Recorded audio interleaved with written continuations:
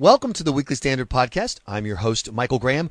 I just tell you this, we are going to be a much finer party, we're going to be a unified party. I mean, to be honest with you, and we are going to be a much bigger party, and you can see that happening. We're going to be a much bigger party. Our party is expanding, and all you have to do is take a look at the primary states where I've won. So I think we're going to be more inclusive, I think we're going to be more unified, and I think we're going to be a much bigger party. Well, there's Donald Trump last night declaring himself the unifier of the Republican Party. He says wins in diverse states like Massachusetts and Alabama prove that. It's time, he says, for everyone to jump on board the Trump train. Please welcome the Trump train's newest conductor, Bill KRISTOL of the Weekly Standard. Bill, good morning. Yeah, good morning.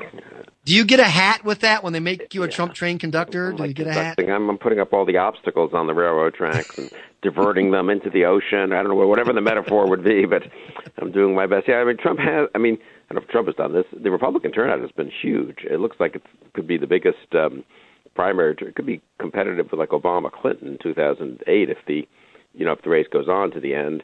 And that's good. And Trump has brought some people into the party.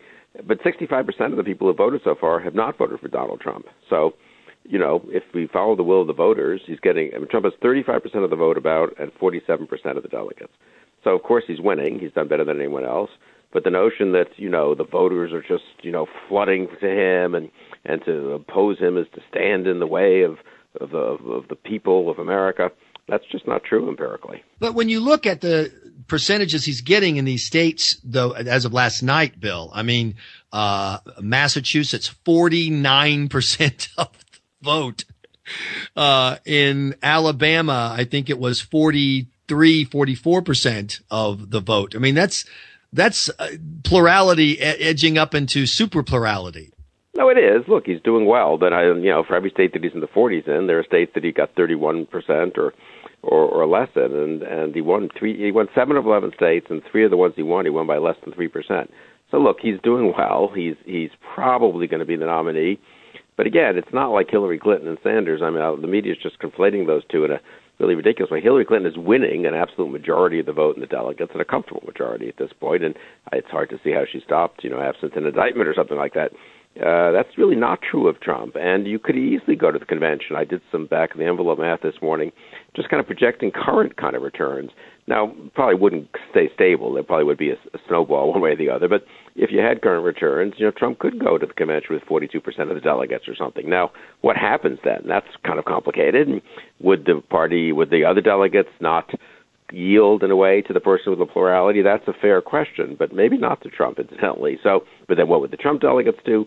I mean, it's going to be a mess. Let's not kid ourselves either way on the Republican side. But I think the Trump inevitability is way overdone. I did Morning Joe this morning, and I mean, the media, parts of the media, both the pro-Trump media and I'd say the liberal media, both want to embrace, and then the media in general, because they want to seem sophisticated, everyone wants to embrace the notion that it's over. Don't you know anything? Right. I mean, come on, he's won all these states. And you say a fact, like, he's gotten 35% about of the vote so far, and people get all upset at you if you just said something, impolite. We're talking to Bill KRISTOL with the weekly editor of the Weekly Standard Magazine. I'm broadcasting from your beautiful new podcast room, by the way, Bill. It's gorgeous here. I love it. I'm glad you're enjoying it. They're treating you well, I hope. They're treating me fine. Apparently, excellent coffee from downstairs. Yeah. Well, apparently the morning masseuse only works for you and Fred Barnes, so I was unable to log any time. But I'm kind of bummed. But anyway, no. But isn't there though? Not just a thread of desperation in the anti-Trump movement, of which I'm a proud member, but rather a flood of desperation. That's because, Rubio last night saying I'm on the way up and Trump's on the way down. Even if you can somehow finagle the numbers to make that work, I think it strikes the typical voter as desperate and unrealistic. Yeah, I think it's a mistake for these candidates to play strategist or analyst and start going on. Rubio I thought was crazy in his, at least the interview I saw, I was on the set at ABC, so with George Stephanopoulos, where he went on and on about how Cruz expected to do better on Super Tuesday, but he didn't do as well as he expected to do and once said he would do. A, who cares what Cruz once said he would do?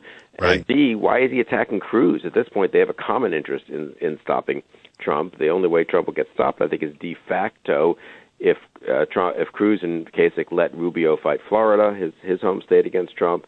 Probably if the others let Kasich fight Ohio against Trump, they don't get off the ballot, but they don't do any campaigning there. Right. And then everyone goes to the proportional states where they don't really hurt each other much, except for a couple of little threshold issues, but basically the vote gets proportional. So it's actually kind of in all their interest now to do, for Rubio to focus on Florida, the huge haul of winner-take-all delegates, for Kasich to focus on Ohio, his only real chance at a significant number of delegates, and for Cruz to focus not on Florida and Ohio, neither of which he's at all likely to win. And since they're winner-take-all, what's the point of wasting time or money campaigning or putting ads up there, and go to the many, many proportional states that are voting on Saturday and Tuesday, and then again Tuesday the 15th, and try to get as many delegates as possible there. So I actually think, but again, they're so this is the problem with these candidates, and you've done this too, Michael. I mean, you've been with them, but they're in their head like, oh, I'm competing with Cruz. I should begin my interview on national television by attacking Cruz. It's totally pointless that Rubio do that, and Cruz also calling on the others to drop out. That's not going to happen for the next 2 weeks. It probably shouldn't happen from the point of view of the anti-Trump effort. So we will see, and then we'll see if all these if a lot of money really does flood in, and if ads pointing out various aspects of Trump's record, personality, character, positions make a difference or not. I mean, the conventional wisdom is he's somehow impervious to normal advertising assaults. He may be. But he may not be. Two things. One is I want to make sure that everyone understood what you just said, and that I do too, that we've gone from everybody needs to drop out except candidate of choice to everybody needs to stay in and keep pulling the delegates out, because the goal now is simple: avoid 1,237 for Trump. That's the goal. The goal is not anyone else to win it. The goal is to just stop Trump from getting to the convention with the delegates he needs. I think at least for the next 2 weeks, at least through the 15th, because I think you need to deprive Trump of, if possible, Florida and Ohio. And it would seem the best way to do that is for Rubio and Kasich to stay in, but they're running third and fourth, and Cruz is going to get out, is running second. So yes, for 2 weeks, I'm in the everyone stay in and campaign intelligently camp. And then I want you to, if you wouldn't mind, for a person who says, look, I'm not that political. I'm not like Michael Graham sitting around there reading the Weekly Standard and all that stuff. I'm just frustrated with where America is. I'm working harder than I was 10 years ago, and I'm making less money. America is obviously being embarrassed around the world. You can't deny that. Trump is strong. Maybe, he's a little kooky, whatever, but why are they so anti-Trump? They weren't this anti-Romney, McCain, Santorum. I've never seen these people so anti a guy before. Bill Kristol, why are people so anti-Trump? Well, because Trump really doesn't, in my opinion, have the character or judgment or temperament to be president. I'd say nothing of some of his bad policy positions, which I think would hurt the struggling working-class guy you're talking about, like protectionism and other such things. But I was a skeptic of Romney. I was a skeptic of Bush in 2000, for that matter. But people are understandably frustrated, but they need to step back just as they would in their personal life. You can be very unhappy with, your bank account that's getting 1% interest, and you think that's pretty crummy, and it is pretty crummy. But be careful before you give your money to some charlatan broker who promises you a better return and promptly loses 20% of your money. I really think that's the analogy that's true about Trump. So in other words, it can always get worse. And as bad as it is, Trump is worse. Look at this country. It's not like, right? People are overdoing, the country isn't in that horrible shape. The Republican Party isn't that terrible. The last Republican presidents, we have done a few things in the last 30, 40 years that are sort of admirable in this country. People are living decent lives. They can do a lot better with good policies. Trump hasn't really expressed so much interest in those policies, I would say. Actually, I think one thing the other candidates could do is do much more laying out of those policies. In a way, they've been so spooked by Trump and the fact that, it's not a policy-heavy campaign, that they've forgotten that one way to beat Trump is to say, wait a second, what about some policies? Yeah, for example, and I don't want to sound like a shill for Rubio, but Rubio's weight of tax breaks onto families, so families really win, and his support for more earned income tax credits, so that you in essence get a taxpayer check for working if you're on the low end of the scale. I mean, those are things that would have a direct impact on the lives of blue collar working people. I can't remember ever hearing Rubio talking about it. Right. I mean, that's exactly right. So when Trump talks about, getting in a trade war with China, people think, well, I don't know, maybe that'll work. But I agree. They actually have pretty good, there are good replacement plans for Obamacare that would help everyone, including working class and middle class people. Tax plans. It's not easy, and some of these problems are big problems, and right. There's no magic solution to them. But yeah, I agree. They've sort of, in a way, got too scared of talking about policy because Trump never does. They didn't see that one way to convince voters not to be for Trump is say, wait a second, these policies kind of matter, and if you care what your tax return looks like 2 years from now, Cruz has a very simple, postcard tax plan, flat tax. I mean, I don't know if that's the right policy or not, but a lot of people, I think, might find that attractive, too.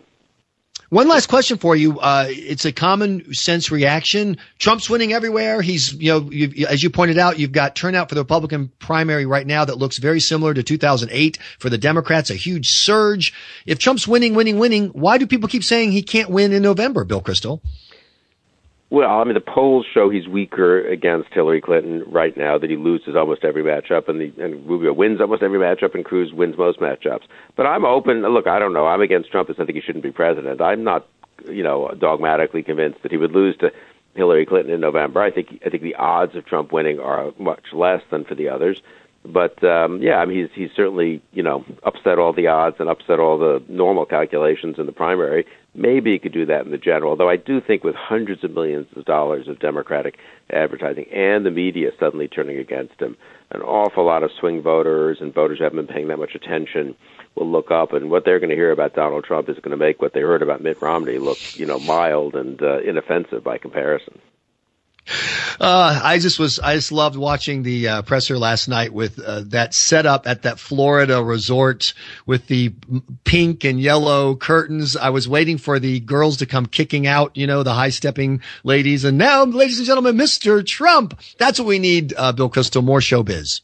That's his country club, isn't it? I think it's the country club that he owns or something, or I don't know if he really owns, but he brands anyway. So, yeah, or maybe it's even, he lives there, doesn't he? I'm a little confused about Trump's different properties and all the places that have Trump on the name, but this one hasn't gone bankrupt yet, at least.